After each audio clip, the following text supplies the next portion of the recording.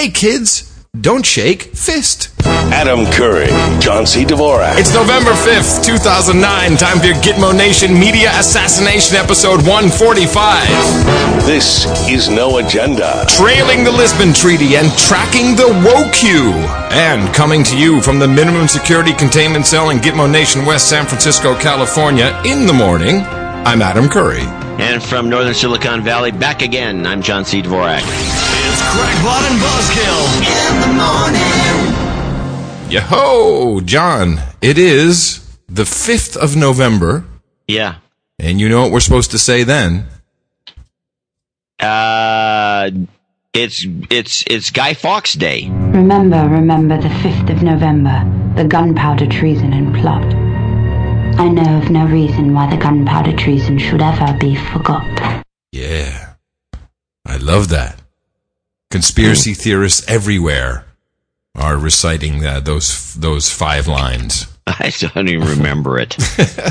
It's from, hold on, John, let me just check something here. Are we actually recording? Yeah, I think we are. Dude, so, like, the worst thing in the world happened yesterday. I took my laptop to the office, and fans of the show will know that I have my MacBook Pro completely jacked out. Everything is self-contained. The whole show, the streaming, the MIDI controllers, the special Skype setup is all configured on my Mac with Core Audio, and it's bleeding edge for the Mac, jacking audio streams under the hood. And I opened up my Mac, and the screen was dead. So the Mac was working. It's like the worst thing that I could imagine happening, right? And so I got Jeff over, and he's like, I don't know, man. He said, well, I got it to turn on a couple times, but it didn't turn on every time. Like, oh, I so don't need this. And so we decided to bite the bullet and transfer everything to the new unibody MacBook Pro. Mm-hmm. Which, of course, is a really dangerous thing to do because, you know, it's like, will all these settings actually port over? And, you know, bear in mind that Mac has since upgraded its operating system for the new MacBook Pros. Right, so you were worried sick. Freaking out. Worried sick as a dog, I might add. I called Mickey. I said, oh, baby, my laptop blew up, and so I got to transport it to a new one. She's like, okay, I'm canceling dinner plans. I'll have everything ready for you when you come home. She's like, oh, my God, this is going to be an all-nighter for sure. But actually, it worked out, I have to say. Chapeau bas to the Apple dudes. I only had to replace, upgrade 1 or 2 drivers, and it kind of worked. And there you go. We're on it right now. Yeah, well, that sounds like a good thing. How much time did you have to spend?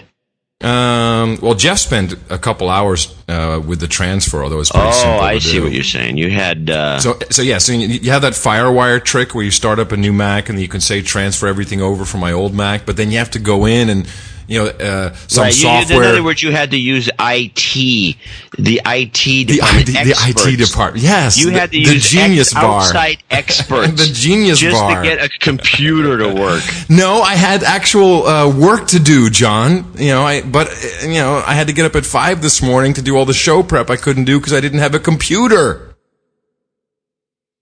Just saying. Yeah. Of course, somebody criticized me. We have to stop saying just saying. You do it, and I do it both, and everybody's doing it. Well, we've started a trend. I don't know about that. So today's show, by the way, our executive producer, we got actually an executive producer, but I have to give a associate executive producer award out, too. A so-called AEP. An AEP. Yes. So Scott Rodriguez is our executive producer for this show, which is numbered, what was the number on the show? This is 145, yes. 145. And why is Scott executive producer? What is he? Because he gave us $250. Whoa! Wait a minute. Is this Scott who? Is this Scott who we called his buddy? Yeah. That was kind of cool. Did you call his buddy? Yeah, I did. Jose? Yeah. Yeah, I called Jose. His last name is Can You See? Isn't that weird? I'm just saying.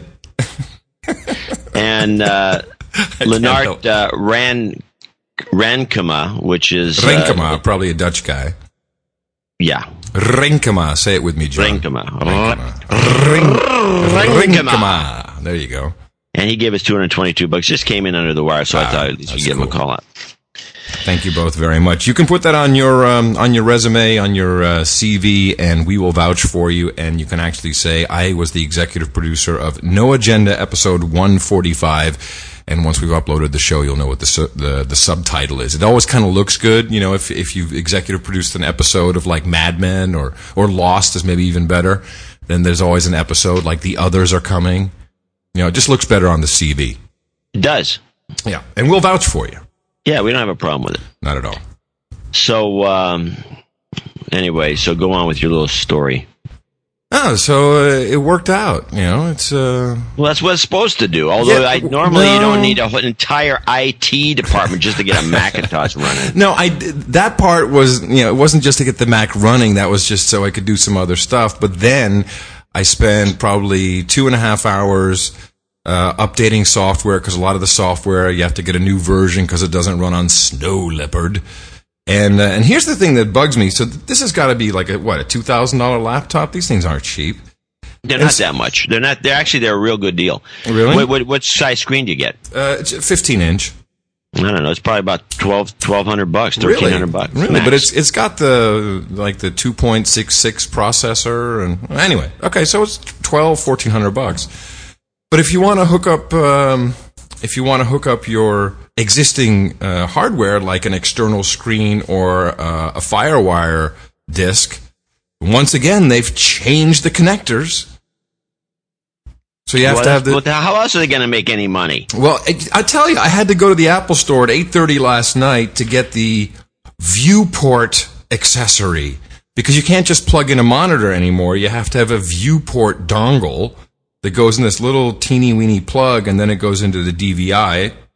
So now, actually, I was stupid. I should have bought a Viewport VGA dongle, because if I'm doing a presentation somewhere where they don't have DVI, then, of course, I'll be out of luck. It's just lame. They don't even include one in the box. I mean, come on. Isn't that like standard? You can just plug something in. Oh, no. Oh, no. You have to get a Viewport. $29.95. You know, what can I say? Well, what we can say is that it has finally been done. Yes, it has taken 2 years longer than they expected, but congratulations to the European Union. You now are one, as you're one fascist state. Václav Klaus finally signed the Lisbon Treaty and ratified it this past Tuesday. So just in time for the 5th of November. It's also so incredibly symbolic. Just in time, you now are indeed the United States of Europe, and your unelected officials will soon elect a president for you. It's all over. Isn't it amazing that they could create this giant, mega country and take away everybody's rights to actually elect its own leadership? To do anything. And there's this huge guffaw going on in the UK. Excuse me. About European taxes that will have to be paid. Have you been following this? On top of all the other taxes? Yeah. So the UK will. Wait! Stop! Okay, wait. Let me get this straight. So now. I should have never sent you that Glenn Beck clip. That's our new European Union sound. So let me get this straight. So I'm a Frenchman, let's say. Yes, and you would be a perfect Frenchman, by the way. Yeah. And I'm paying the taxes to support my local community. No, you would be paying le taxes. I'd be paying the taxes to pay for my government, for what's around me. I'm paying to support what's going on. Now why am I going to pay more taxes? Because everything's already covered. No, because we need a European army. That shit is expensive, ma'am. Well, why doesn't they just take it from the French army? Just take a few Frenchmen. We have an army in France. Let's just move some of these guys over. L'armée in Le France is not le good. We all know that. They've got weird-looking helmets. It's no good. The Foreign Legion. You're going to tell me they're going to tax on top of all their already high taxes? Yeah. So, as an example, this just shows you how smart they are in Switzerland. They stayed out of this stupid thing, and Norway. Yeah. So, even though the United Kingdom is not participating in the euro, they are, of course, a member of the European Union. Still hoping to get Tony Blair in as the El Presidente. Secret plans. With a forward by European Union Commissioner Jose Manuel Borracho, says that the European taxes could cost every British family at least £155 a year. That's about £4 billion in taxes going to the European Union. Extra taxes, everybody. So, please calculate on a pro rata basis for your country according to size and population. So in Le France, you would probably be paying le more. Because there's more people. Yeah. French pay a lot of taxes. Mm-hmm. So isn't that just cool? Yeah, I like to know where the money's going. So to build an army, so what? So they can invade someplace? They're going to go after Russia again? Bring in some new Napoleon, Tony Blair. It's a do-over. It's a do-over, John. Attack Russia? Attack Russia? We didn't do it right the first time. We got to do it again. This time we're coming with all of us are all together. All the Gauls. Yeah, instead of just France. It's usually either just France or just Germany going after Russia. They've never combined forces to go after Russia. Well, now is their chance. Now is their chance. There you go. And if I was the Russians, I'd be concerned because Russia has all the oil. They have as much oil as the Saudis do. Well, that of course is what Afghanistan is all about. Is because the West, let's just call it that, the North American Union and the European Union want to transport oil without having to deal with Russia. So they want to build this Unocal pipeline right across Afghanistan. And let me see, who's running Afghanistan again? What was his name? Karzai. Who did he work for? Wasn't it Unocal? It's Unocal, actually. Yeah. So I pronounce it in the European way. By the way, we want to follow the lead of the United Nations and congratulate Karzai on winning his election. It's amazing how he does that. Congratulations on winning your election. After you either killed off your opponent or they just went away. Good job. Ladies and gentlemen, you're listening to No Agenda. Our formula is deadly simple. Our formula is this. We go out, we hit people in the mouth. And you know what? We enjoy doing it. We enjoy it. When are we going to get a call from the San Francisco 40? You guys are misusing our ad. You can't use that. That's only our intellectual property, and you really can't. There was some more interesting news out of Afghanistan from the...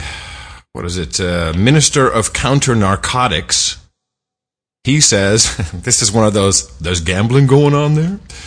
The Afghan Minister of Counter Narcotics says foreign troops are earning money from drug production in Afghanistan. Really? He went on to say that NATO forces are taxing the production of opium in the regions under their control. I love it. That's so brazen, man. Not only will you make you grow it, and will we ship it, but we're going to tax you for growing it. It's fantastic. This is like the Roman Empire. This is the screw jobs they used to pull. It's like, okay, really? Let's take over this area. Now you're going to get taxed. Give us your money. Oh, that's it's basically robbing people. Yeah, correct. Well, that's kind of what Hitler did. Yeah. Did Hitler create a new world currency? Did he ever try that? No, he was too busy robbing people of their art. I got a note from my buddy Parky. He's the guy who sent me the $100 trillion Zimbabwe note that I put on my I wish somebody would send me. You're bugged now, aren't you? Yeah, no, I get $100 trillion from Zimbabwe. Yeah. So he's in finance, and he sent me this article about the WOCU, which will launch January 1st, 2010. The WOCU stands for World Currency Unit. And so he has a couple of articles that he sent, and this is essentially what I believe is supposed to become the new reserve currency. It's going to be a basket of stuff of different currencies, which will be kind of like the S&P 500. Wait. You're telling me this is going to be a derivative? It'll be a derivative in the form of currency. Yeah, but it won't be paper. But what he's seeing is that it's already being put into the financial system. So there's SWIFT. SWIFT is the system, the international currency transfer system, so that the CIA can see if you're sending terrorist money back and forth. Right. So it's already been entered as a valid currency in the database. So, really? That's interesting. Yeah. It's already in the... but wait a minute, let me get this straight. So this bogus currency... Yes. The WOCU. What a crappy name, I love the name. No, it's good for people. Hey, you owe me 10 WOCUs, Dvorak. I mean, it sounds like, it probably sound more logical sailor, than someone Hey, sailor, give me 100 WOCUs. I give you lots of love. I'll give you WOCU back. I give you WOCU back, baby. WOCU. I mean, it's Fonzie the Bear. Yeah. So anyway, so this thing's already in the system, so I could actually transfer some WOCUs? It's in the database. It'll start as of January 1st. Okay, and then it will have a value. Yes, it will have a value. In dollars. or as we tend to say... I got people at the office doing that, Tim. Well, people. Andrew Grummett. I got people at the office doing that. One guy in the entire office that manages to listen to our show. He's going like, whoa! Which is a good thing, by the way. That only one guy listens to it? Mm-hmm. Yeah, you're probably right. So, it's an office full of progressives, let's say. Meanwhile, now you were up north and I do want to hear a little bit about your trip. The Great White North, Gitmo Nation. Yeah, gold jumped to a record high after India's central bank bought 200 metric tons from the IMF. It rose to $1,088.50 an ounce. So they're going to just pass it out to the public. Hey, get your gold, everybody. Come on over here. Everybody in India gets gold. It was really funny. I was at the dentist yesterday. I had an emergency crown thingy had to be done. And I have 2 gold inlays, and there's this really funny, adorable Russian assistant. And she's maybe like 60 or whatever. But she really has a real heavy Russian accent. And so I'm laying there in the chair, and Dr. Emily is doing me. And she looks at my mouth. She say, very, very nice gold you have there. I was like, what? Could you please move her back away from me? And she's got pliers and shit. I don't want her messing with my gold inlay. It's getting a little freaky. Is it a gold inlay across the front of your mouth so it says yes. curry or something like that? It's my grill. I'm going to get me a grill that says WOCU. The grill. So if you had been listening to this very program at the beginning of the show when we started, what is it now, John? Almost 3 years ago? We started 13 years ago. Then you would have made quite a nice little bit of profit if you had invested along with me in purchasing gold. I think a lot of people did. So I sure hope so. Yeah, I think it's time to sell. Really? Oh, really? Okay, let's mark this down. November 5th. John says sell the gold. Adam says it's blasting right through 2000. Well, that's a good Hold on to it. Yeah, somebody out there take notes on this. I say it may hit 1100, but then that's going to be the end of it.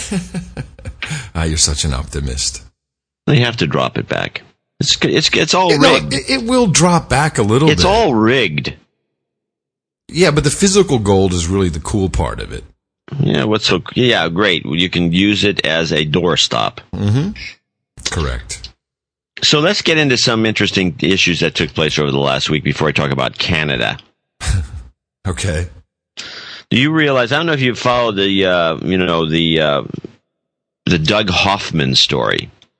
Doug Hoffman? No, I can't say as that I have. Yeah, the district 23rd congressional district in New York had this. Yeah, I know a little bit about it. Go ahead. All right, let me give you the scenario how this works. So they had a Republican as the the Democrats need to get a few more Democrats because they're bickering amongst themselves. So they had a Republican who was a representative there named John McHugh, and Obama decided to, and I think this whole thing was a setup, by the way. Obama decides to take John McHugh and offer him a plum job to get him out of Congress and make him Secretary of the Army. And of course, the guy's crazy not to take it. So he goes Why? Is that such a great gig, Secretary of the Army? Yeah, you would think of the retirement benefits. Okay. So anyway, so he takes and the health plan. And the health plan, and the fact you get to boss people around. Yeah. You don't get to do that as a congressman. You just, sit there bored stiff. So this district has been Republican since 1873. It has been Republican since 1873. Wait, and this guy was a Republican or a Democrat? Yes, he was a Republican. It's one of those things where Obama pulls a few Republicans here and there. And how convenient to pull a Republican out of a district since they have a scheme afoot. Let's pull a Republican out of a district that's never been taken by a Democrat since 1873. What year was that again, John? So the next thing that happens is that a woman is chosen by the Republicans of New York State, Didi Mskoza-Fava, who is just a mainstream moderate Republican. Okay. So she is toes the line on all the Republican stuff, and she's like, except that she's pro-life, and she doesn't care about gay marriage. So she's not really she's not a good Republican. No. She's a Republican. She's not a good conservative. Oh, okay. Right. So the next thing, number two, plan two, after pulling this guy out, is to take the kind of counter mouthpiece for the Democrat Party, according to our show, which is Fox News, and have all the Fox people, led by Glenn Beck, find some bonehead named Doug Hoffman, who's a teabagger, who is also a CPA and one of the dullest people you've ever heard in your life. I heard him on Hannity's show. Who's a big supporter of this guy, and run him as a conservative against the Republicans, splitting the vote so the Democrat can get in. Right. It's basically a setup. It was all set up for that to happen. It was all set up. Yeah. Now, the only one who spotted this in the Republican Party was obviously Newt Gingrich and Peter King and the NRA, who all supported the woman. But Barbara Bachman, who is an idiot, as attractive as she is, comes out with, conservative, we need this conservative. and then the other idiot, Palin, we need to put this guy in. And then a bunch of lot of has-beens and just ne'er-do-wells from the Republican Party come out. Hannity comes out. O'Reilly comes out. Beck is the big promoter of this. And ta-da! Since 1873, we've never had anything but a Republican. Now we have a Democrat. Did that work out for you people? Is that what you were angling for? That's what you got. Well, so now let's just follow this up. The Republicans are trying to figure out what, this is okay because we can run against, this guy this guy in the next term. 2 years from now, we got it made. There was a lot of electioneering that was done by these people, this Hoffman people, that was illegal. The police were called out. The whole thing was a fiasco. I want to, just for people who are spouting this concept that, that the conservative there's a conservative knee-jerk conservative agenda is not going to work. The fact of the matter is, this is what happened to the state of California. It was taken over by the religious right, and we got nothing but Democrats in here. And the only reason Schwarzenegger got in is because he snuck in. It's because he's married to a hot Democrat. Well, I don't think that's the reason. Anyway, the point is that yeah, it is. This principle I've got my principles. I can't do anything. They don't, you have to consider compromise, negotiation, governance, improving the plight of the people, making the country stronger. There's a million reasons that you try to go into office, but these people are just going to be standing by the sidelines with their principles as the Democrats run the country into the ground. And this is where we're headed with the Glenn Beck theory of who should be running, be in office, and this rhino thing that all these people go, Republicans in name only. Republicans in name only. Apparently, these people include Nixon and Eisenhower. So what's the point here, John? What are you saying? What do you advise? What do you?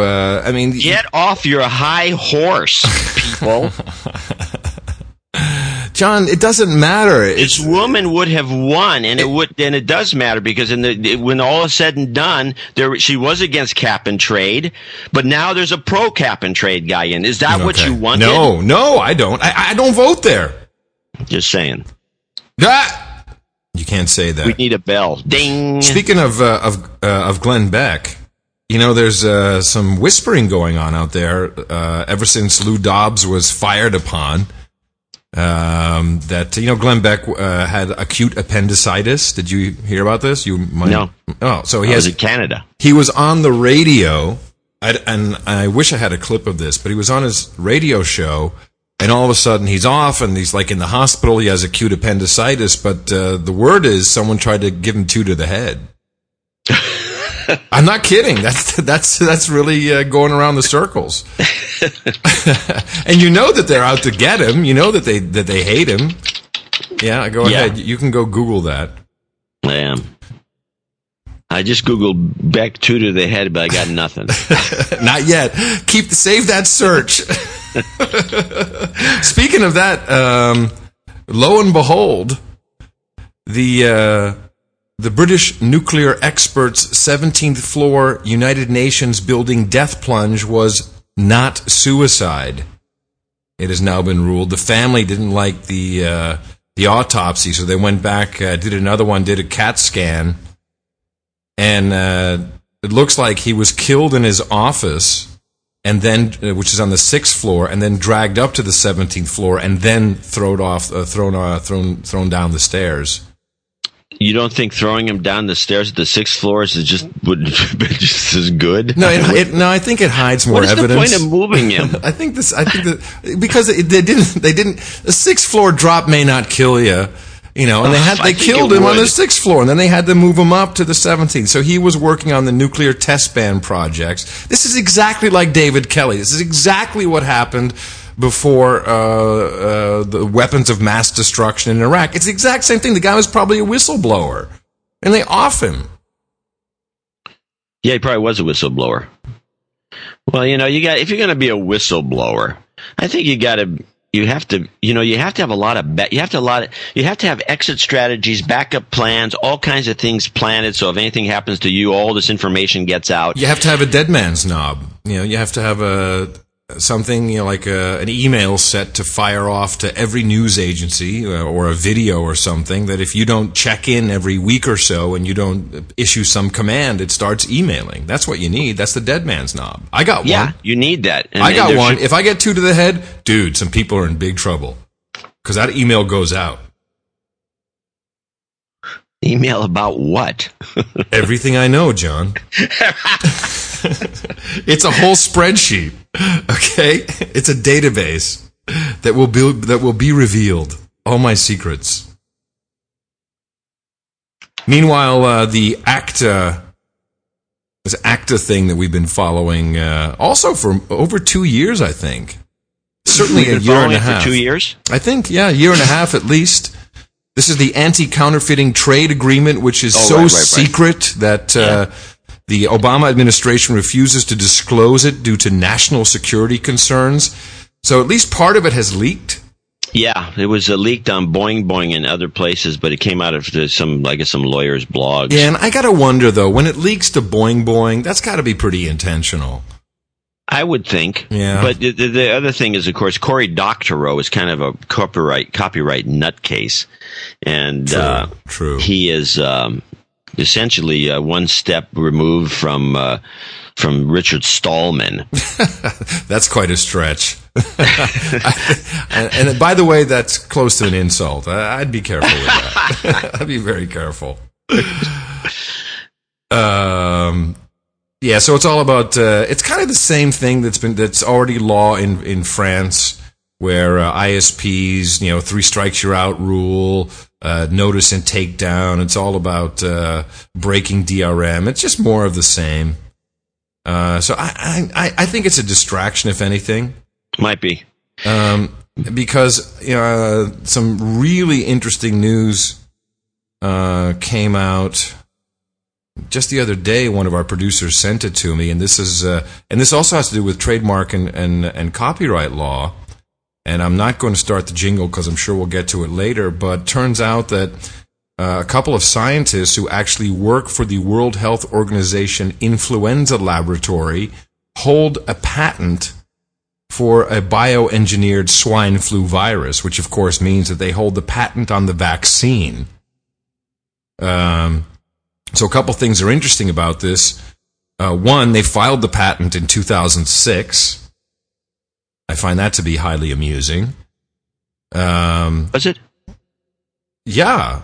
No, you broke up. I couldn't hear the. I said they filed the patent in 2006. I find that to be rather amusing on the timeline of the swine flu. Yes, 2006 is when it was filed. The swine flu didn't even appear. Well, they were already making it and had patented it. Well, that's an interesting development. Yes, that's why I find it rather interesting. And that they work for the World Health Organization. A farmhouse in Mexico somewhere? No, they work for the world. They work for the World Health Organization. Oh, the one run by that woman. Yeah, like the one who set the pandemic levels, the one who has a treaty that all the World Health Constitution that you sign, and if they say forced vaccinations, we're supposed to listen to them. And they're from New Zealand. Robert Webster and Richard Webby, interesting there, are listed as patent holders for U.S. patent application, blah, blah, blah, genetically engineered swine flu. So Webster holds the Rosemary Thomas Chair in Virology at St. Jude's Children's Research Hospital. He is also a director of the World Health Organization's Collaborating Center on the Ecology of Influenza Viruses in Lower Animals and Birds, which coincidentally is the world's only laboratory designed to study influenza at the animal-human level.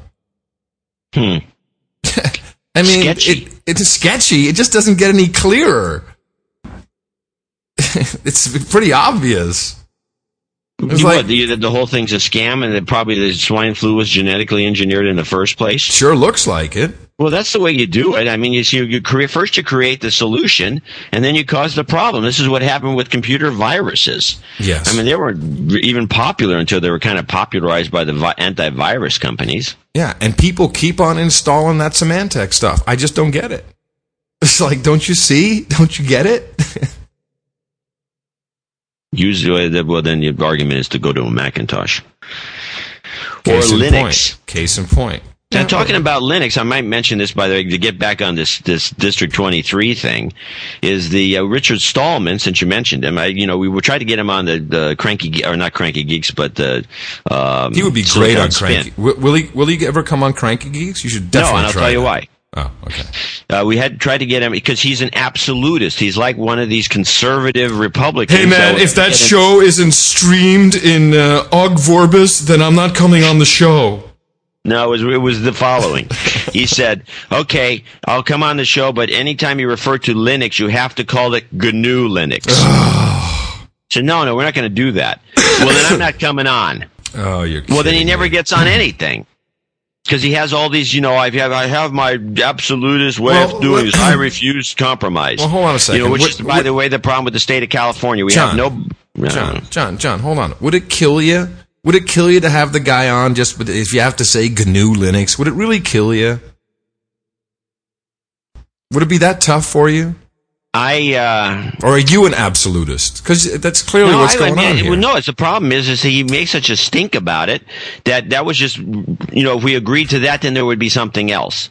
Well, you don't know that. Let's try it. I'm going to talk to Carlos and Sebastian, and we'll get the guy on. And you know what? We'll do it in post. So every single time you say Linux, I'll go GNU, and we'll just insert a little GNU.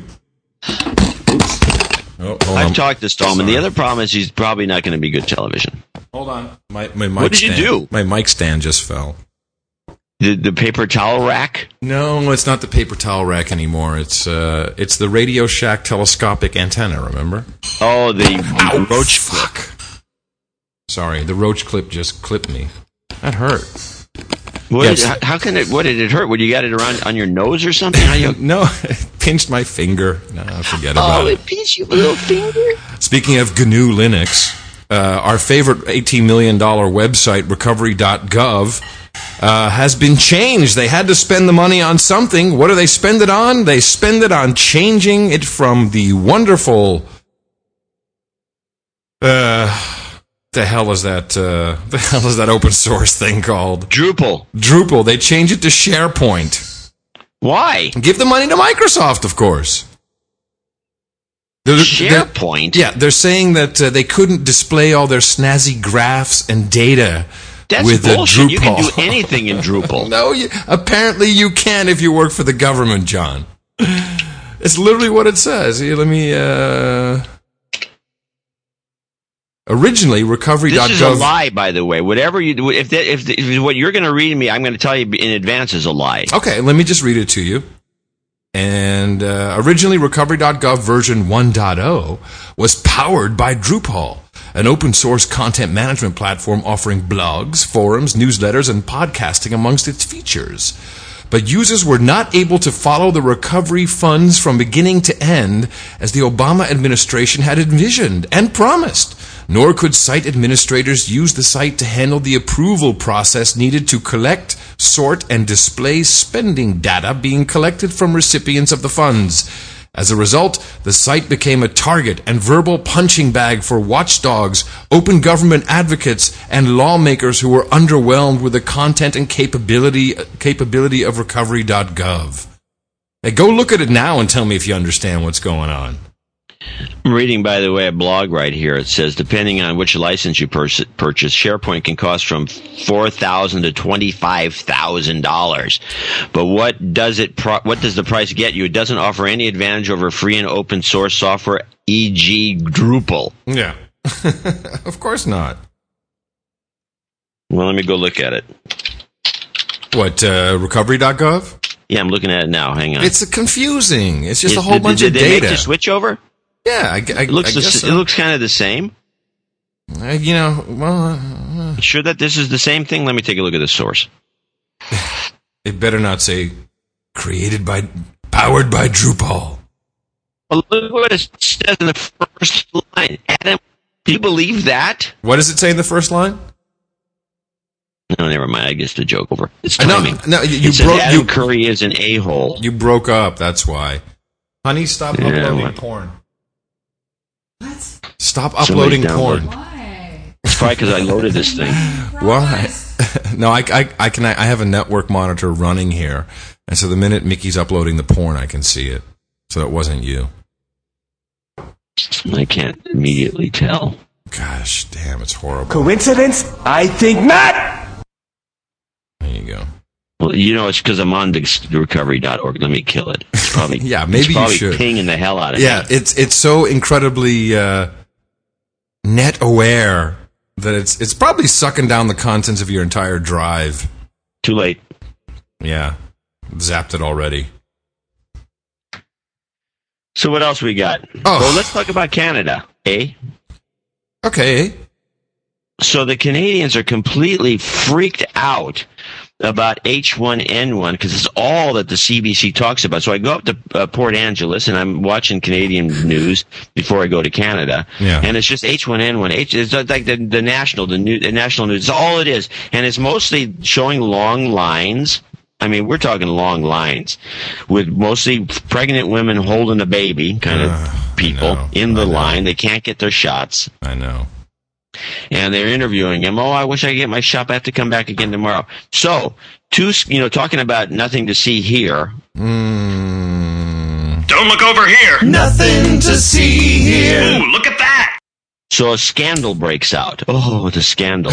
A Canadian scandal. A Canadian scandal. The Calgary Flames apparently, as the headline puts it, jump the queue. No! Don't say it's not true, John. And it says, there's headlines in the various newspapers of the despicable actions of the Calgary Flames. They got their flu shots without standing. It says without standing in line. And I swear to God, it's like this. The Calgary Flames didn't have to stand in line. It's just terrible. They should have stood in a long line like the rest of us. Such a perfect media assassination. That is such a great meme to spread. And in fact, I think they'll use that here as well. I mean, I think they even tried that. I recall, no, it was in the Netherlands they tried this already, where they said, politicians and famous people will get the shot first. It didn't go anywhere. The meme just didn't spread properly. But I bet it's all over the news, right? That's all people are talking about is how front page headlines. Oh yeah, of course. Front page headlines about how, and they fired the doctor who apparently worked for the government. This guy's ruined. I love it. Well, we might as well play the jingle then. It's the No Agenda Swine Flu Minute. So they fired the doctor, and they are, as I speak now, they are still harping on this. And now there's been 2 or 3 websites that have cropped up boycotting the Calgary Flames for jumping the queue. And there's some woman being interviewed on the radio as I was headed back to the airport, because this is all it's on. I will never go to another Calgary Flames game, and I refuse to deal with the National Hockey League. As long as I live, I'll never do it again. And the National Hockey League sucks because they did this. And meanwhile, the other hockey teams are wondering why they didn't get any shots. And now there's like this. Then the latest thing that I saw as I left, I just had to roll my eyes over this one, is that the BC Lions, which is the football team from Vancouver. Yeah. The coach put an edict out, and you have to realize, we're talking about professional football. The coach put an edict out because of the possibility of spreading swine flu. No high fives. No high fives? No high fives because it might spread the swine flu. Meanwhile, these guys are bashing into each other. Wait a minute. Don't they have gloves on? Most of them have gloves. It's cold up there. They've got gloves, face masks. What's going on? This is crazy. And they're rolling around in a pile, but you can't go high fives. This guy's an idiot. I love it. Hey, we're doing everything we can to combat the spread of H1N1 swine flu, eh? So there'll be no high fives, eh? And there's really no counter programming to the H1N1. It's the greatest show on earth. Well, why would there have to be any counter programming? It's the best thing ever. There's a video clip that's been going around about a Council on Foreign Relations meeting where a whole bunch of academics and doctors and getting together, talking about how they combat the negative messaging about H1N1 vaccination, and so they're kind of bantering about, trying to come up with ideas as to how they can actually get people to take the vaccine. There's all the anti-vaxxers, etc. And this is the 13 seconds in the clip that really does it for everybody, that is just too funny. Here, listen to this genius woman who's on the panel who has a great idea. And, of course, listen to how they laugh about this great idea. I think what would work better would be to say that there was a shortage and people tend to line up more for something that's in demand. We saw that there was one season where really people lined up all night to get a flu shot. And, Yeah, well, that's what they're doing in Canada. Well, but they're doing it here, too. New York Times, it's even gotten better, John. Ooh! The nation is now facing a vaccine shortage for seasonal flu. Oh, this is horrible. This is all... What, they got the Nintendo marketing guy there that did the Wii? They're doing... That's exactly it. It is exactly it. They're using the same concept they use for the Wii. I love it. It's great. And meanwhile...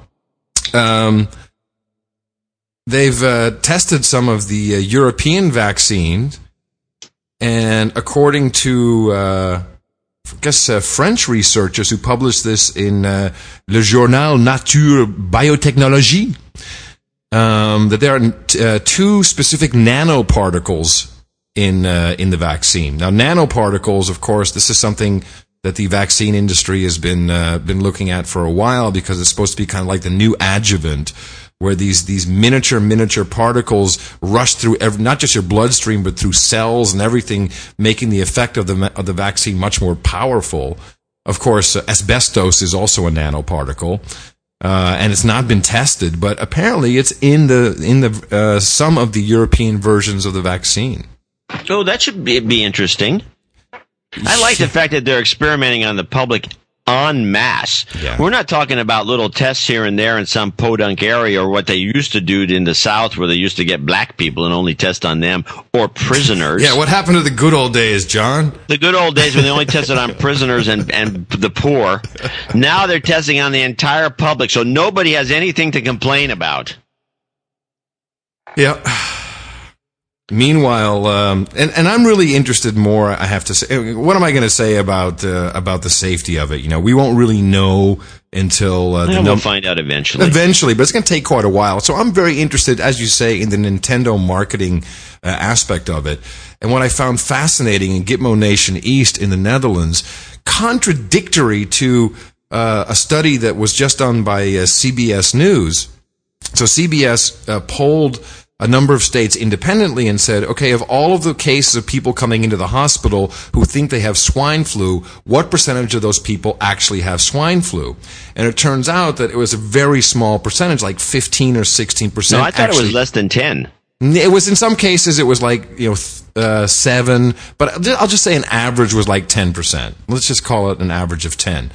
In the Netherlands, the Rijksinstituut voor Volksgezondheid en Milieu, surely you've heard of it, which of course is a governmental body, is saying that 95% of everyone coming into the doctor's office has the Mexican flu, which of course is the European version of, which is their marketing, their brand for swine flu in Europe. So I just find that fascinating. So either they're really sick, or they're someone's full of crap is what's fascinating about it. Here, let me give you another one. This is we're on the topic. And yes. I apologize to people out there who think this is boring, because there's, I guess, one person that thinks that. So now they've discovered a cat with swine flu. So now the funny thing is the CDC itself and everybody says, we don't really test for it where there's really swine flu. We just go by the symptoms because the test is expensive. So why would somebody even test her? If you got a sick cat, who would suspect it would have swine flu to the point where you test for it? This is bull. And now they say there's a swine flu infected dog. Now, I'm reminded of a story that came out, and it was when I was used to write op-eds for the San Francisco Examiner, and this was probably in the mid-'80s. There was a scandal over grapes coming in from Chile, where someone had apparently put cyanide into the batch, and all the grape shipments had to be stopped. This was obviously some sort of a commerce scam. And they showed a photo of a grape with a pinprick in it, where the cyanide was injected into a single grape amongst, I guess, 100 billion grapes that were coming in from Chile. And they showed these two grapes with pinpricks, which seemed to me like a unlikely thing to discover if it was even the case, because it wasn't. I'm examining my grapes for pinpricks. And so I wrote up the fact that this obviously was bogus, because, it's just impossible for this sort of thing to happen. And there was some other backstory that we didn't know, and I never did find out what it was. But it was obviously somebody wasn't getting the right kind of bribe or whatever. And the next thing you know, the grapes are now cleared for import. So they started bringing the grapes in again, and then there was never any follow-up to this bull. Of course not. I mean, there's no way. Meanwhile, in the Ukraine, people are really dying quickly. Yeah, there's something going on. And this is not swine flu. 478,000 people have influenza. Over 24,000 hospitalized. 60 are on ventilators or on breathing apparatus, and 81 reported dead. But this is the hemorrhagic flu. Am I pronounced that correctly? Yeah, hemorrhagic. And of course, I have a suspicion that this is, Baxter International has a plant up there. Baxter's been known to release shit by their own admission now. In fact, of course, they've gone unpunished. They've been known to release live viruses in things like, flu vaccine. They have all kinds of weird stuff going on. Another report here. Well, here's what gets me about these reports out of this area. It's they say.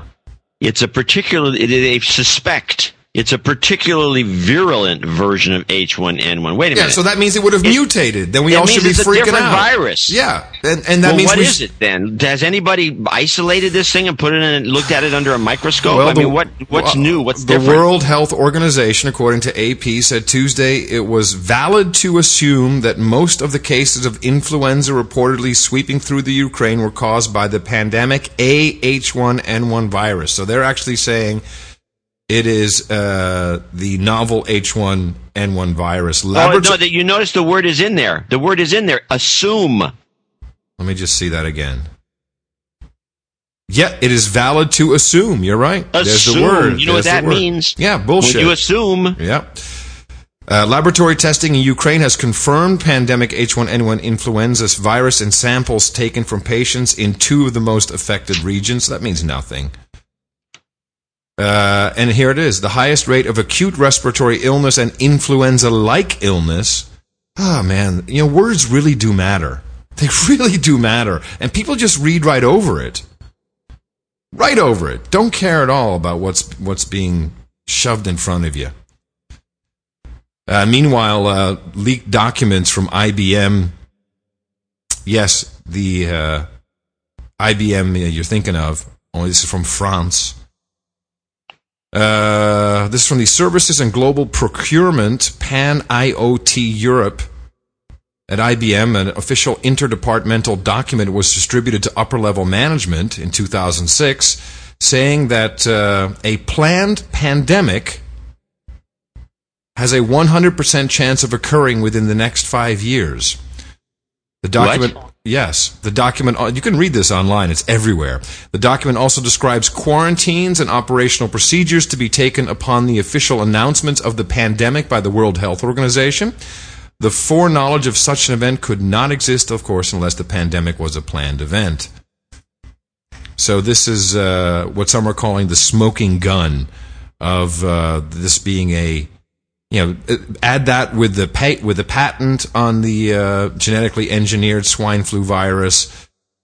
2 years before swine flu. And this is also in 2006 when IBM released this inter-office document.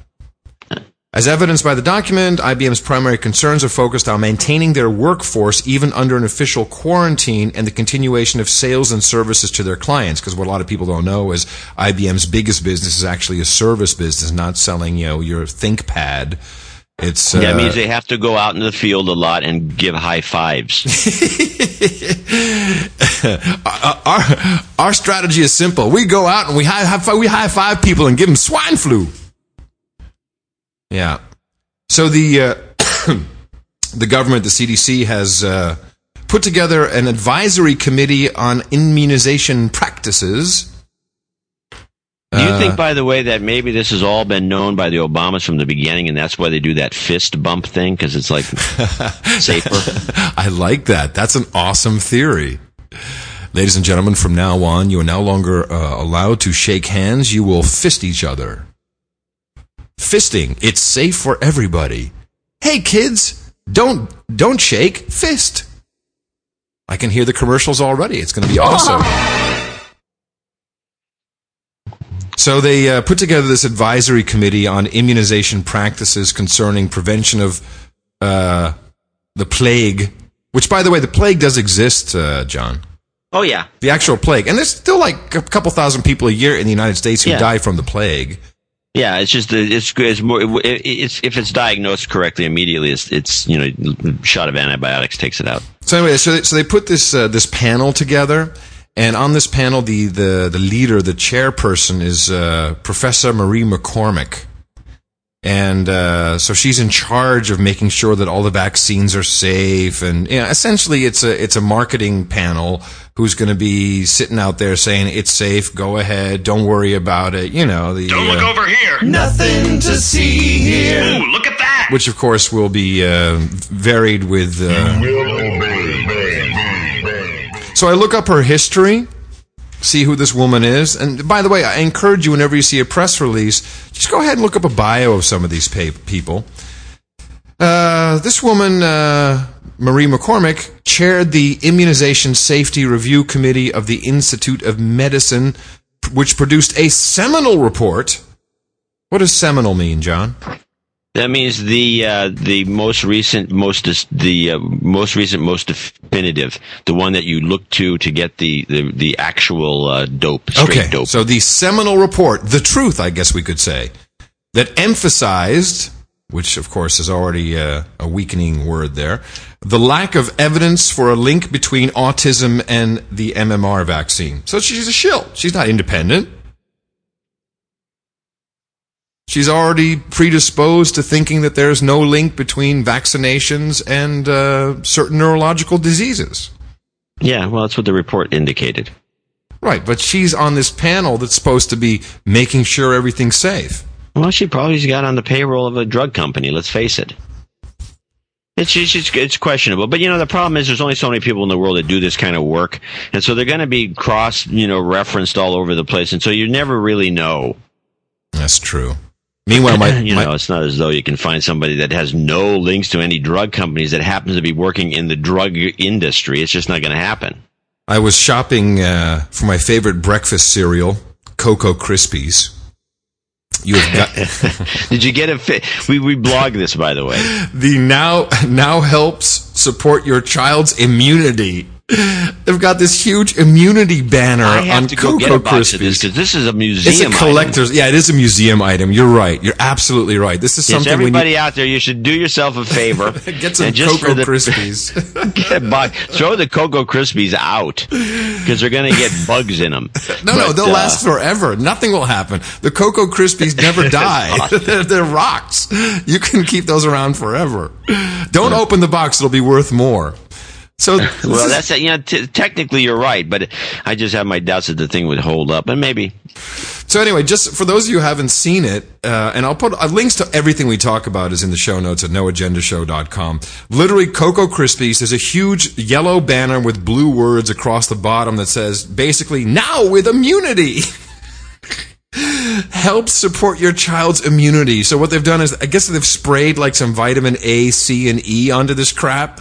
Is that what you've discovered? Yes, yeah. That's how it helps your immune. They can't lie, and vitamin A, C, and E are known to fight. Actually, they should put some D in there if they really want to be right. And the way they market that is, now help support your child's immunity. Yeah, I guess if you ate 50 boxes of the stuff, you might have the equivalent of one pill. And meanwhile, the FDA is out there sending nasty letters and fining and threatening to arrest people who have like some herbal medicine that might help you against H1N1 and stuff like, I don't know, vitamin D3. They're telling people to take down websites or go to jail. And then Cocoa Krispies is just coming out with this so help support your child's immunity. It's so we love the corruption. Yeah, we love it. And we love it. And we love bringing it to you. I have a question, John. Last week I tried something new with our donations. I really got in people's face. I hit them in the mouth. Did it make a difference? No. What it did, actually, is we got, we're going to go over the donors this week. We got some bigger donations, but we didn't get more donations by any means. In fact, I think it was probably less. So even though the total was good, but it wasn't anything So fantastic. Maybe I shouldn't do that anymore then. Well, you and your experiments, are dubious. But let's go. Well, you try it this week. You go ahead. I will. Ladies and gentlemen, go to the noagendashow.com or Dvorak.org/NA and donate. Please donate. We'll make the show better. How's that? Arbeit. Very good. Okay, so let's give some run down the call-outs. list. Yeah, please. Sterling Ellsworth, he's in for the 7th time with $77.77. Fantastic. Well, that's it. It was nice knowing you. Pretty much. Thank. We really appreciate it. I don't know. 8 is a lucky number in China. You could always go for 777 times. Either way, I really appreciate that. That's been a fun donation to watch. I don't know what he's going to do for an encore, but it's pretty funny. I like it. So anyway, he's in Santa Barbara, and he's it's funny because he kind of was laid back for a while because he had the 7th one. He sends a little note on the PayPal thing, says number 7. Yeah, like that's it. Just like we weren't counting, dude. And then we have a guy, Eric Pras, Praserik, Where do you think he might be Spell from? that again. P-R-A-S. P-R-A-S? I don't know. He could be from Scandinavia. Marsen. Marsen, which is Denmark? Netherlands. Oh, Marsen. Double A. I'm sorry, your pronunciation kind of threw me off. Oh, yes, I'm sorry. What's your name? Marsen. It sounds like he's from Scotland. Yeah, it's kind of the same thing. He gave us 50. Then we have, of course, our executive producer, Scott Rodriguez, who's actually a knight from Santa Ana, gave us $2.50, and he did ask for a favor, which we complied, since whatever the knights tell us we do. Yeah, we are completely at the beck and call and service of our knights. And in this case, Scott asked us to call his friend Jose on his birthday, and wasn't there something else he asked us to do? Wasn't there another thing that I saw come in on email? Not really. Yeah, there was. No. Oh, no? I don't think so. You're just ignoring it? Yeah, there was something, John. Well, I'll go back and look at the notes in a second. I'll look at this. it. Yeah, go ahead. And now we have did we do John Persiel in Hamburg? No, I guess not. I don't think so. Persiel. It sounds like a Dutch name to me. Could be. Jan. Could be. Persiel. Persiel? I don't know. Anyways, in Hamburg, he gave us 55.55, which is kind of interesting. And then Robert Christie in Chatham. That must be the UK. UK. And he gave us 50. Yes. Which is about $7.50 in pounds.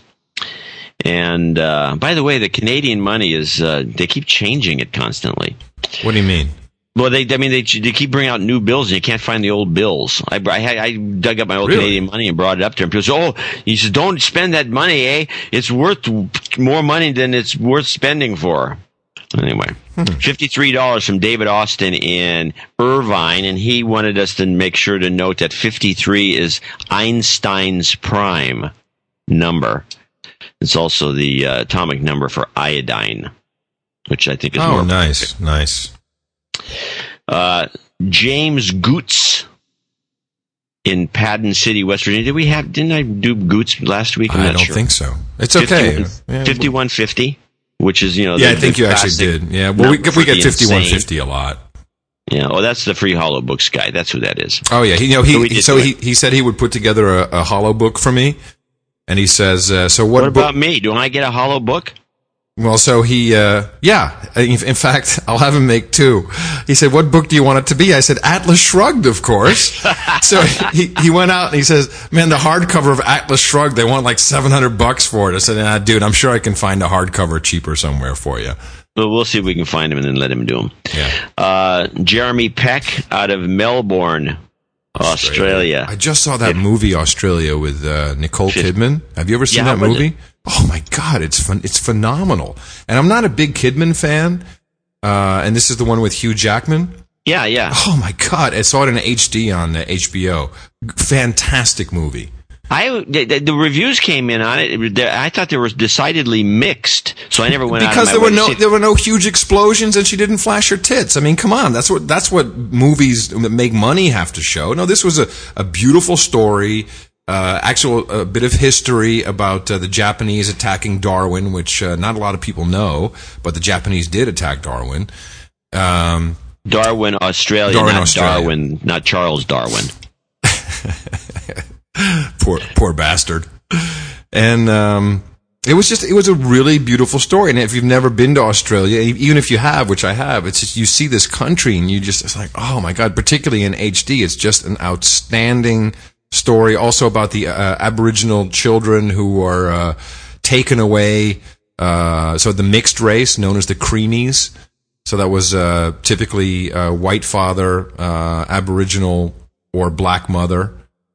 Because not all blacks in Australia at the time were Aboriginal. Yeah, they would take the kids away. Yeah, they take them away and give them to the church. The church would take care of them. Do you know that wasn't abolished until 1973? Wow. Yeah, that went on for quite a while. Yeah, anyway, it was a good movie. I'm sorry. That's a movie recommendation from Andrew Curry. Andrew? Yeah. So what is that? Well, I was reading Andrew Peranchuk, And then I mixed and I said Andrew because I'm looking at the word because Andrew. You're old. So Andrew Curry, Adam Paranchuk. No, I'm sorry, Andrew Paranchuk.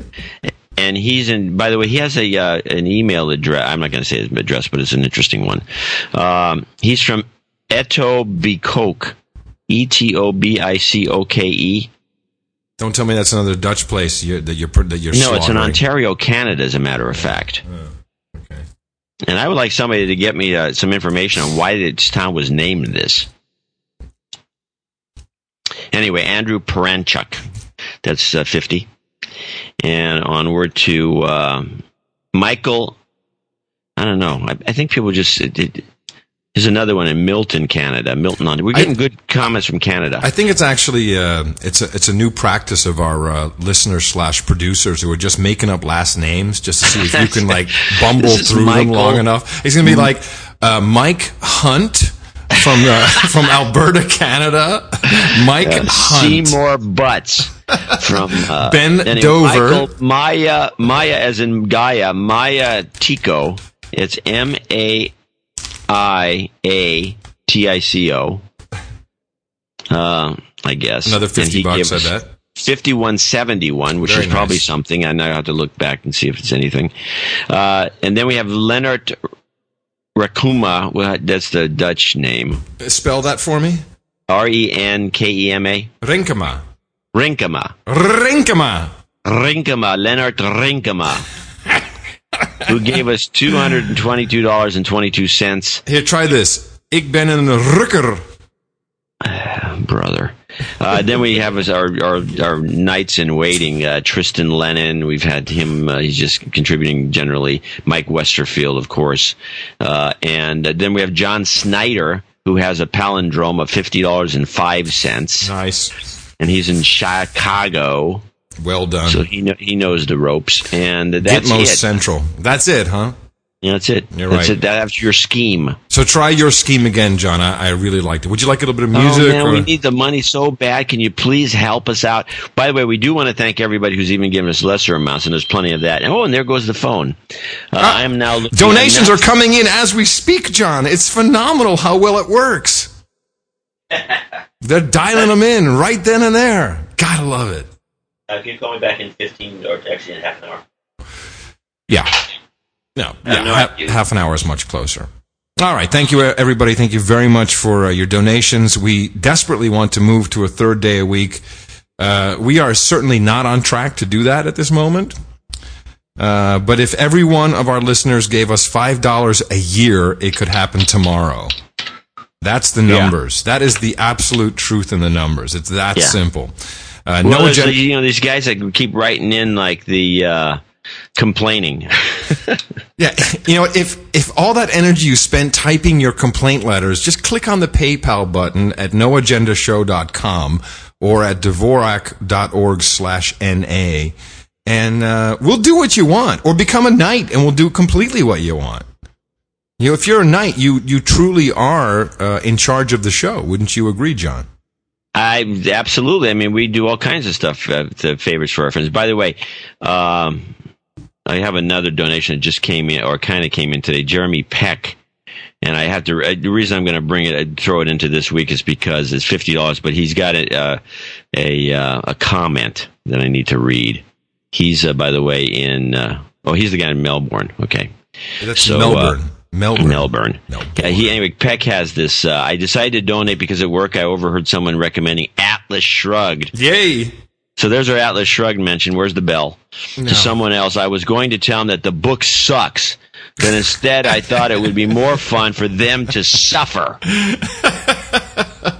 Funds for Ayn Rand haters only. If you really want to know what's going on and how we can get out of this horrible mess that has been created, then have a read of this book written by and you'll be no further along.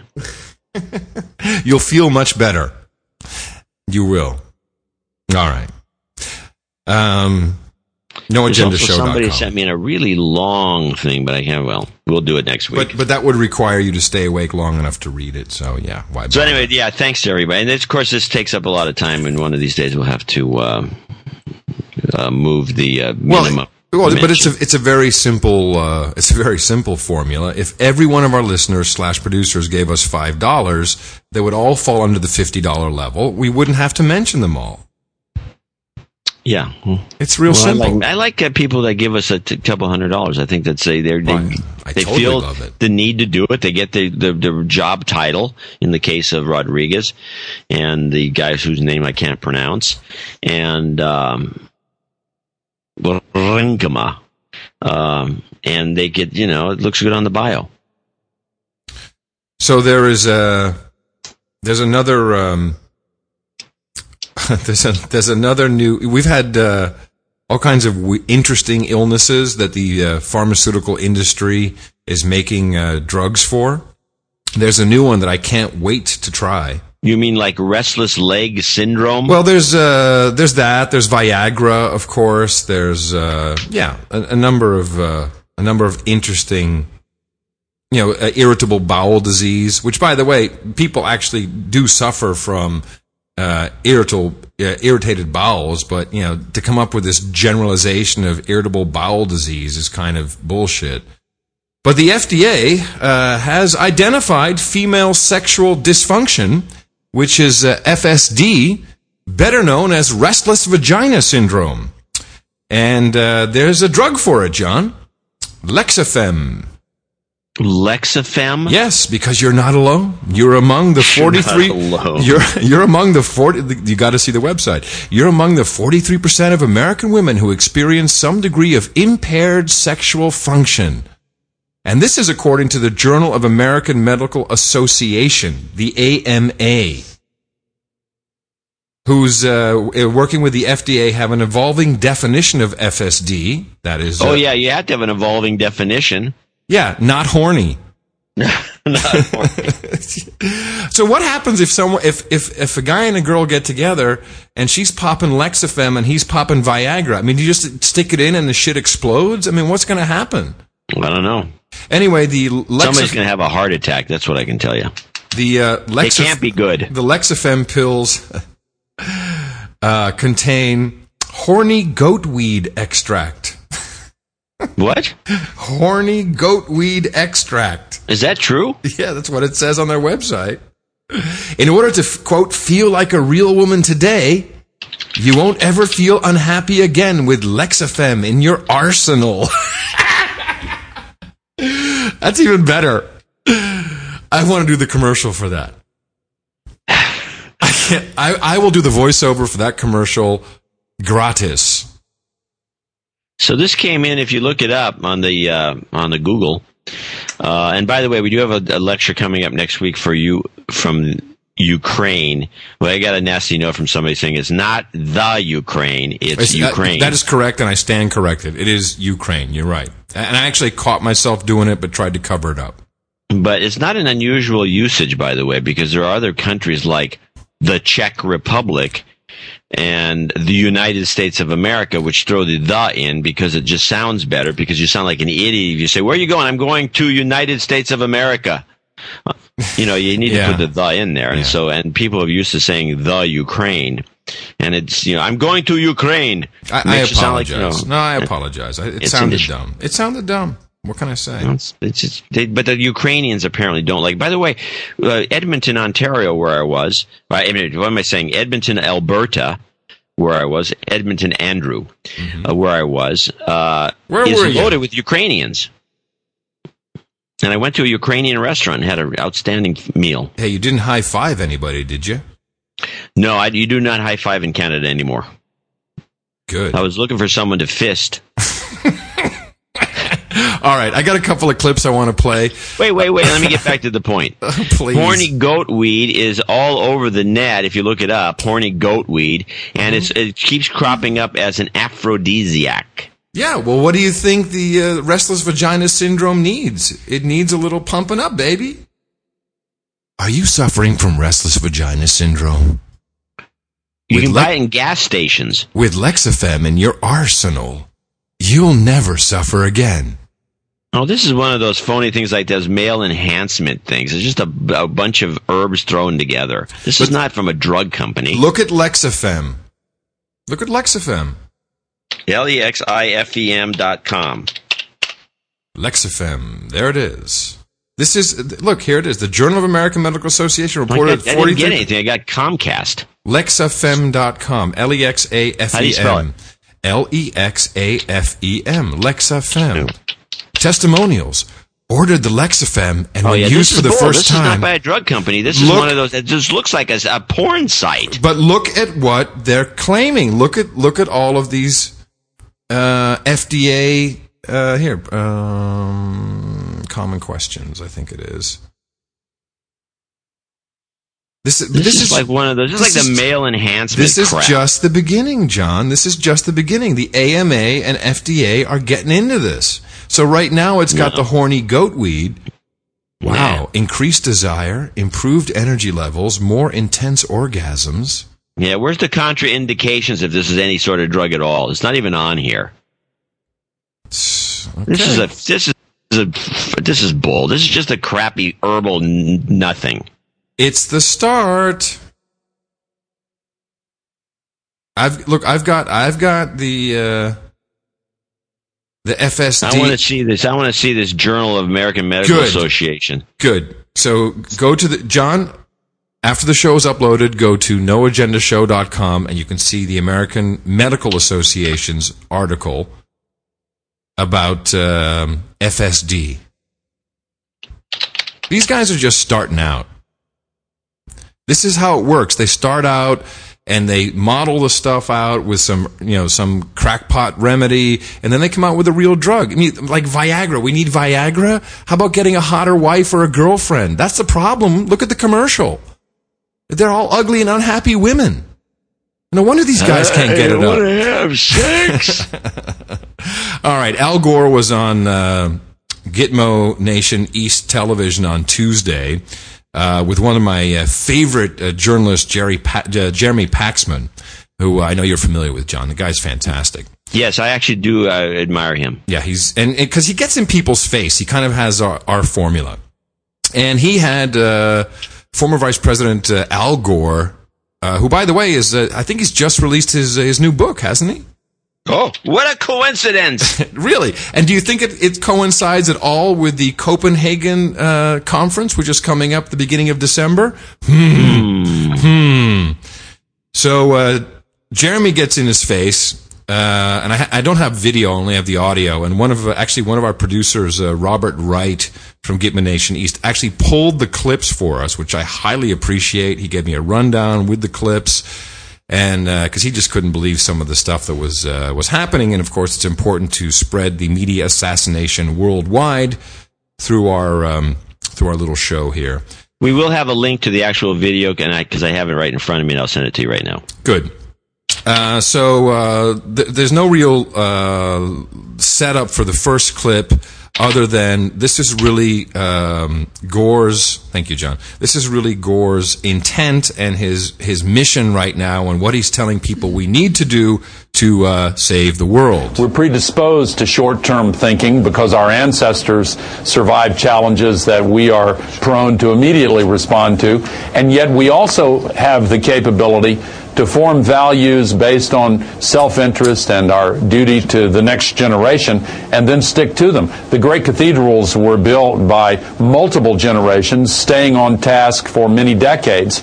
We now have to build a kind of metaphorical green cathedral. There it is. The metaphorical green cathedral.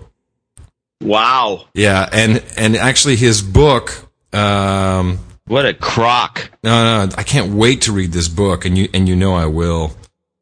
If I can get through Atlas Shrugged, I also can't wait to avoid this book. No, I'm going to read it.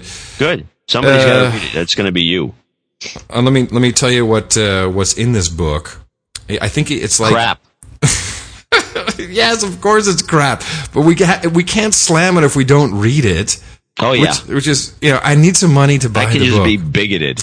Okay, in his latest book, Our Choice, A Plan to Solve the Climate Crisis, the man who won the Nobel Prize in 2007 for his touring slideshow on disappearing polar ice and other consequences of climate change concludes, simply laying out the facts won't work. So what he's done is a training program.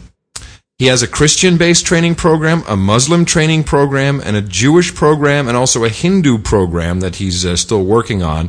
What about the Rosicrucians? How do they leave them out? Well, no service for them. He's trained 200 Christian ministers and lay leaders in Nashville to help people teach, I guess, how to set up the Green Religion and the Green Religion Cathedral. So this is the new thing. He's trying to play it through the religious, which is interesting. So then, of course, Jeremy Paxman lays into Gore's own behavior of, like, hey, dude, are you smoking your own dope here? Because, you've got, how big is that house? 25,000 square feet, completely lit up all the time. He's got 18 monitors on 24 hours a day hooked up to his Mac. You suggest that tackling this problem will involve huge changes in human behavior. How have you changed your behavior? Well, first of all, we have changed out our light bulbs and windows and dug geothermal. I know, I love that. We've dug holes. Wells and covered our roof with solar panels and switched to hybrid cars, and I'm walking the walk. And that is so much bullshit, because I've seen him and his posse parked outside an office on Sand Hill Road. He's got an SUV. He doesn't have, it's not a hybrid. It's an SUV, and he's got two state trooper cars there. It's crap. That's a lie. He's a liar. Yeah. Not just talking the talk. So I'm just bullshitting the talk. You remember the embarrassment in 2006 when it was shown that you had a combined natural gas and electricity bill of $30,000 a year. What is it now? Well, our natural gas bill has been virtually completely eliminated. Because now we're just burning little children. All of our electricity then and now comes from renewable sources. So as I say, and I've long since committed to this path, and am proud to have done so. But what is your bill now, Al? That was the question. So of course he doesn't answer that. Then, of course, the all-important question. Hey, Paxman could have said, well, okay, so then what is your bill now? Yeah, well, but Paxman, he's still a shill, even though we like him. Then Paxman asked the question that is on everyone's mind is, hey, man, you're promoting all this stuff, but aren't you benefiting from it at the same time? There is one other element in your advocacy here that people are slightly concerned about, Mr. Gore. It is this. It is that you advocate new technologies to deal with this problem of carbon emissions, while at the same time investing in those technologies yourself. The suggestion is there are really mixed motives here. Well, I've advocated these policies for more than 30 years, and do you recall that, actually, John? I thought it was all about, him and Tipper were all about labeling rap CDs. I don't recall him, talking about green stuff 20, 30 years ago. Do you? Well, he had an early book out around the time that he was running for president, when he was pushed aside by Clinton and became vice president around 1990, which would be... Yeah, but that was 10 years ago. No, that would be 20. That would be 20 years ago. 20 years ago. You're right. So he's running. He said 30 years ago, which would put it back to 1980. I don't know. I mean, it's possible, but it hasn't been like center stage. It's kind of what he's implying. No, I mean he's mostly been environmentalism too. He only got into this carbon kick recently. When a lot of people believe it's possibly somewhere along the line when he became bitter over losing the presidency, and he's decided to just exploit the system. He's essentially modeling this after a certain cap and trade thing that was done with SO2 some time ago. I think it was in the 70s. And what's SO2? Sulfur dioxide. This is during the last great scare that was going to ruin everything. Oh, it was rain. sulfur dioxide. That was going to kill us all. How did we solve that? I'm so happy we fixed that. What did we do exactly to stop? We didn't really do that much that we weren't doing already. Okay. But they did a cap and trade thing to incentivize people to scrub the sulfur dioxide. But of course, we didn't have the really good high trading systems. It wasn't simple to put up no. Now it's a lot different. Now it's easy. Yeah, you just throw together. Essentially was to get people to put scrubbers on their damn smokestacks, which is not a big deal, and it takes all the sulfur dioxide out, and you actually can probably process that and make sulfuric acid out of it. I don't know what they did with it, or neutralize it, I suppose. But anyway, whatever the case was, it incentivized people to scrub the gases coming out of the stacks, and that was the end of the sulfur dioxide problem. And that was a good thing, but you can't do that with CO2. You can't scrub it. No, you can't get it out, and But we could do our own version of cap and trade, whereas you shut up for 10 minutes and I get to breathe out. That would work. And I pay you. Make that a market. Yeah. And I think a lot of people would give us a lot of money for that. Yeah, if we shut up. Yeah. That's a good one. So now the other thing, of course, Gore, you have another clip? Yeah, I got one more. Okay, now we have to mention Gore's kind of promoting vegetarianism. Well, that's my last clip, obviously. So if you just give me 1 second, I'll finish up with his mixed motives. These policies for more than 30 years. And while the majority of my business activity in the last 9 years since I left public service has not been in that area, of course I invest in ways that are consistent with my values and beliefs. Were I not to, I would be criticized as a hypocrite. I'm proud to do so, and I encourage everyone to do the same. Slick. Mr. Gore, thank you very much. Very, very slick. Okay, here's his vegetarianism question. Have you become a vegetarian? No, I have not. Although, for health reasons, along with climate reasons, have reduced the amount of meat in my diet. And looking at the guy, I don't think he's reduced his intake of meat. It looks like he ate himself. He's huge. He's absolutely huge. You know what? He eats at Umbria all the time, which is right down the street from. He does? Yeah, I think he either the owner was a school buddy of his or something. Yeah, you'll see his non-hybrid SUV sitting out there all the time with a patrol car. When he's there next, I'm gonna walk in and see what he's eating. I'll bet you and that's an Italian place, an outstanding Italian restaurant. I bet you it's not going to be just pure veggies. I never thought the place was that good. Yeah. I've reduced the amount of meat in my diet, and of course, as we all know, it's much healthier to have more vegetables and fruits instead of meat. And actually, the growing meat intensity of diets around the world is a legitimate issue where climate is concerned. And we all should become vegetarians, shouldn't we? We should all become vegetarians if we're concerned about the planet. Well, I don't plan to. I respect those who do, but it's a personal choice and will remain so. Nice. Well, there's a vegetarian agenda behind all this because because the cow is farting. Yes. So please do keep your eye on COP15. That's the United Nations Climate Change Conference in Copenhagen. Which is coming up on December 7th through December 18th. This is where many are claiming our sovereignty will be signed away by President Obama as we basically sign up for this huge deal where we'll be giving away eventually trillions, but initially billions of dollars to developing nations so that they can actually... I don't know. It all has to do with pollute CO2. The earth. Pollute the earth. Yeah, that's exactly it. Meanwhile, Gore refuses to show up to debate the issues once again, as the Wall Street Journal reports. The Wall Street Journal's economics conference in Santa Barbara, he was scheduled to appear with our buddy, our newly minted Gitmo Nation resident Václav Klaus, the president of the Czech Republic, who just...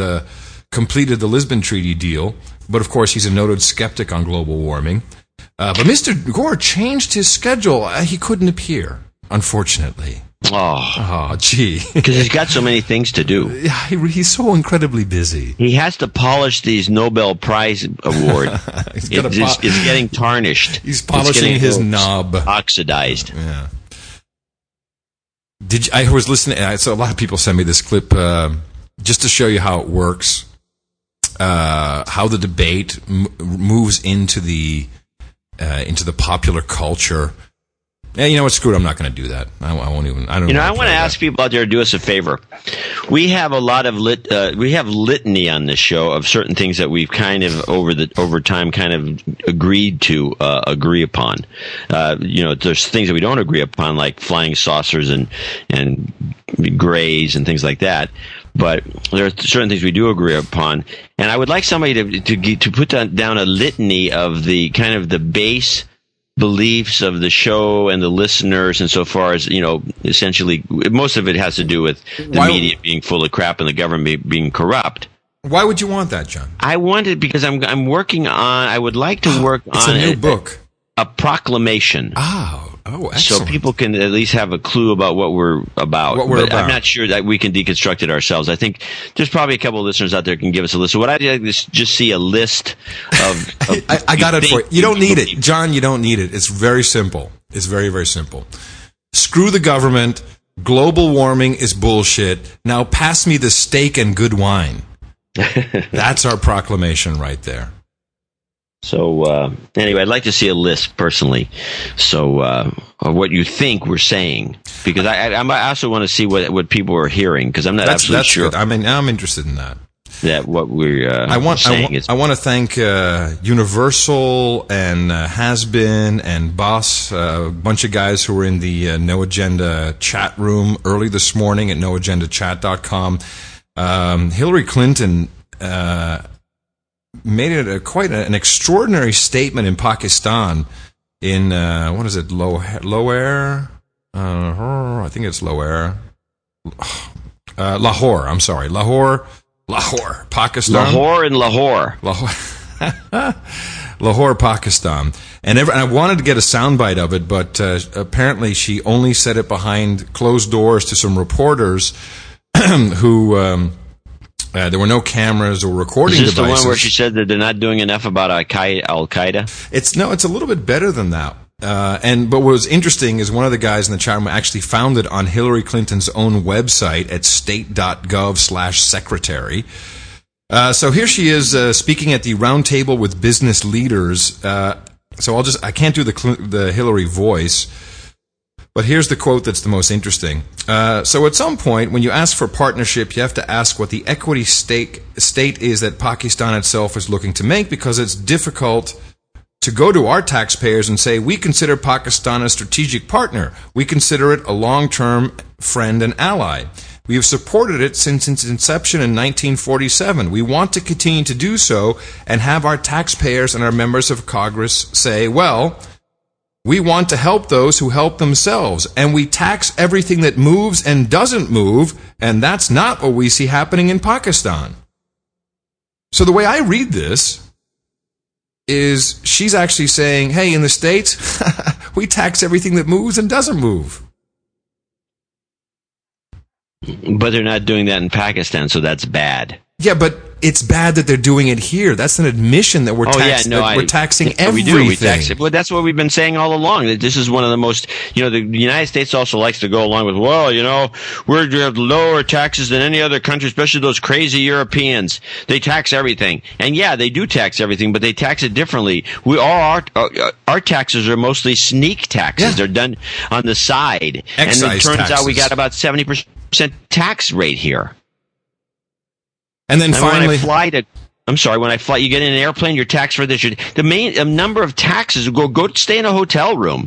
Holy crap! The taxes there's the state tax, there's the city tax, there's the room tax, tourism tax, bed sheet tax, there's the water tax, there's a porn tax, there's taxes on everything. It's an outrage, I tell you.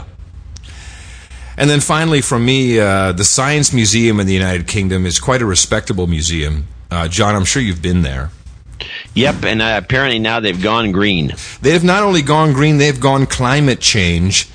And they've got the science behind it. And you can be a part of Prove It now, courtesy of the sciencemuseum.org.uk. Prove it that climate change exists and it's man-made.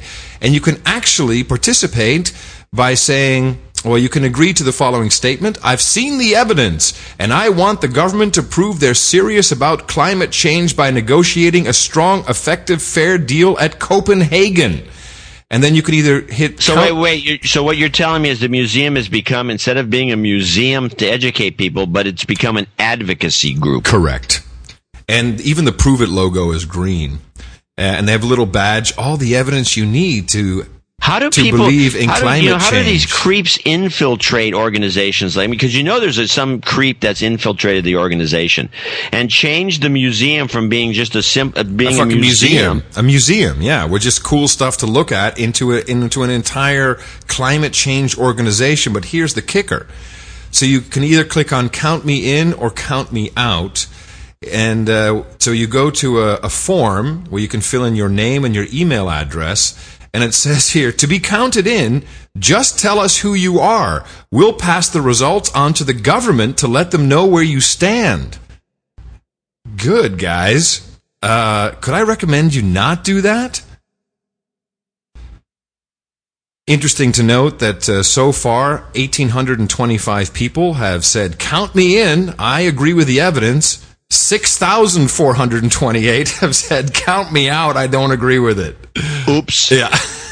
That's kind of funny. I like that. That's cool. But man, it's like, just give us your email address. And even if you don't agree, we'll let the government know. Don't worry. And nothing to worry about. Nothing at all to worry about. And I might as well add this then. There's a lot of good UK news. Of course, the UK is a beta test for what's coming in the United States, so it's good to look at it. The police have now created a database. Of course, they create databases every minute over there. To log. That way they can lose them in the subway. Well, oops, I lost the memory stick. This will be to log domestic extremists. And this is a new word. This is a new phrase. Domestic extremists. Mm. So, The Guardian has revealed that there's now a new police unit, a Gitmo Nation unit called the National Public Order Intelligence Unit, or OPOU. And it will be running a central database which lists thousands of so-called domestic extremists. It will track vehicles associated with protesters through their nationwide system of automatic number plate recognition cameras, better known as ANPR. Police surveillance units known as Forward Intelligence Teams, FIT, and evidence gatherers will record footage and take photographs of campaigners as they enter and leave openly advertised public meetings. So if you basically go and protest, which is a basic right, even in the UK, it's still a right as long as you get a license, then you can protest. They're going to write you up. They'll have spotter cards so they can identify faces of targeted individuals. I mean, this is getting pretty nasty. Yeah, well, hey, welcome to Guy Fawkes Day. Yes. And over here in the United States, and John, this is really important for you and I, the Philadelphia office of the FBI has instructed tattoo shops to keep an eye on their customers. And they've handed out a little list, and there's a copy of this list in the show notes at noagendashow.com. And you should call the FBI if you have customers who come into your tattoo shop who, A, provide identification that is inconsistent or suspect or demands identity privacy, B, insists on paying with cash. Gee, C, I never heard of such a thing at a tattoo shop. Here's my favorite. C, significantly alters appearance from visit to visit, such as shaving beard, changing hair color, or style of dress, etc. Half the people that go into tattoo parlors do that. Here's my favorite. If you have customers who come in who have missing hand or fingers, chemical burns, strange odors, or bright-colored stains on clothing, you should report them. Well, they're looking for meth guys. They're looking for Rahm Emanuel is who they're looking for. If someone makes racist or extreme religious statements coupled with comments that are violent or appear to condone violence, or make suspicious comments regarding anti-U.S. radical theology, vague or cryptic warnings that suggest or appear to endorse the use of violence in support of a cause. If they make repeated returns with multiple individuals requesting identical tattoos, honey, there goes our his and her hearts. We can't do that anymore. If they request a tattoo and state intent is to target specific group or individual, or inquire about unusual methods of tattooing or placement of tattoos which could allow the concealment of extremist symbols. This is what your FBI is doing. Sending out memos to tattoo parlors. I'm sure that's doing a lot of good. Can you imagine these tattoo parlors probably post them and laugh at them? Well, that's exactly what happened. Posted, and we're laughing. Well, does anyone have it? Is that a copy or is that just a rundown? No, it's an actual scan. Oh, that's cool. FBI, Federal Bureau of Investigation. I think it'd be cool to have an original of that thing. We could probably get it. It's the art. Bureau of Justice Assistance and the Philadelphia Division of the FBI. Yeah, it's in the show notes at noagendashow.com. Well, essentially what it does, unfortunately, I think the FBI makes a mistake here, is it deconstructs the FBI's own policies insofar as what they look for regarding suspicious people. Yes. So this is probably not really. This is like, here's our memo. This is what we're looking for. This is not. I don't think this was a smart idea. They should keep it to themselves. And so then finally, just a personal experience, actually, from my daughter who was back in the UK. She'll be coming back out over to Gitmo Nation West in January. She was on the train. This is just to show you how bad it's getting over there. She was on the train, and she'd forgotten her purse or her wallet, and she did have with her her mother's ATM card. Which, she bought her ticket with, and she bought a young person's ticket because she's under 21 or whatever the age is, but she didn't have her ID. And so the conductor comes by and he says, "Hey, kid, show me how old you are. Show me some ID." And she's like, "Well, I'm sorry, I didn't have my wallet with me, so you just have to take me on my word." "Well, I can't believe you have to pay £8 fine." And she's like, okay. And she hands her mother's ATM card, which has the same last name. And he says, "Well, is this your name?" "No, it's my mom's card." "Well, that's not your card. I'll have to destroy the card." What? This is a train conductor. "I'll have to confiscate it and destroy the card."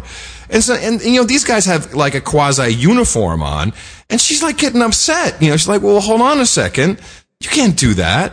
And the guy's like, "No, I'm going to have to destroy the card unless you can pay in cash." I said, "But I have the PIN number, everything." "No, I have to destroy the card." And finally, some really nice lady next to her said, she stood up and said, "I can't listen to this crap anymore." And she paid the £8 cash, which was a beautiful thing to do. But this is what happens. You get into this Gitmo vibe. And, dude, I wish I was there. I would have decked this motherfucker. Yeah, you'd probably be in Gitmo, literally. So people out there should read. There's 2 books that are interesting because it kind of discusses this sort of thing. One is Mein Kampf, yes. What is the other? One is the classic Life and Death in Shanghai, which I think was banned by the communist regime. But Life and Death in Shanghai, I can get you the author's name.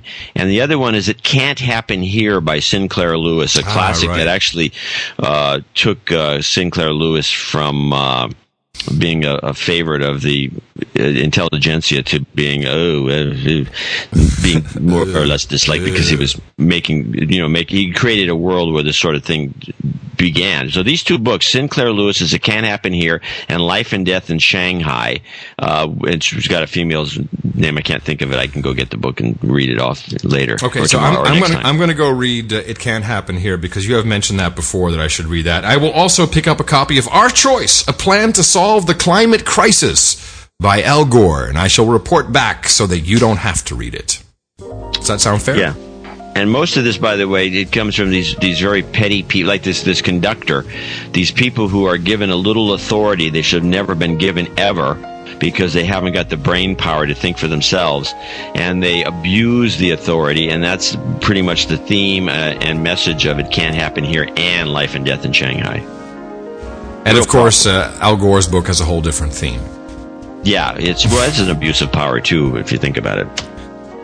So we'll be back here again on Sunday, the Church of No Agenda, at 9 o'clock, Gitmo Nation West time, coming to you from the Minimum Security Containment Cell, which houses the Crackpot Command Center. I'm Adam Curry. And from, don't forget, Dvorak.org/NA and NoAgendaShow.com to help us out with some donations. And I'm here in northern Silicon Valley, where it looks like it will be raining in the next day or 2. I'm John C. Dvorak. We'll be back again on Sunday right here on No Agenda.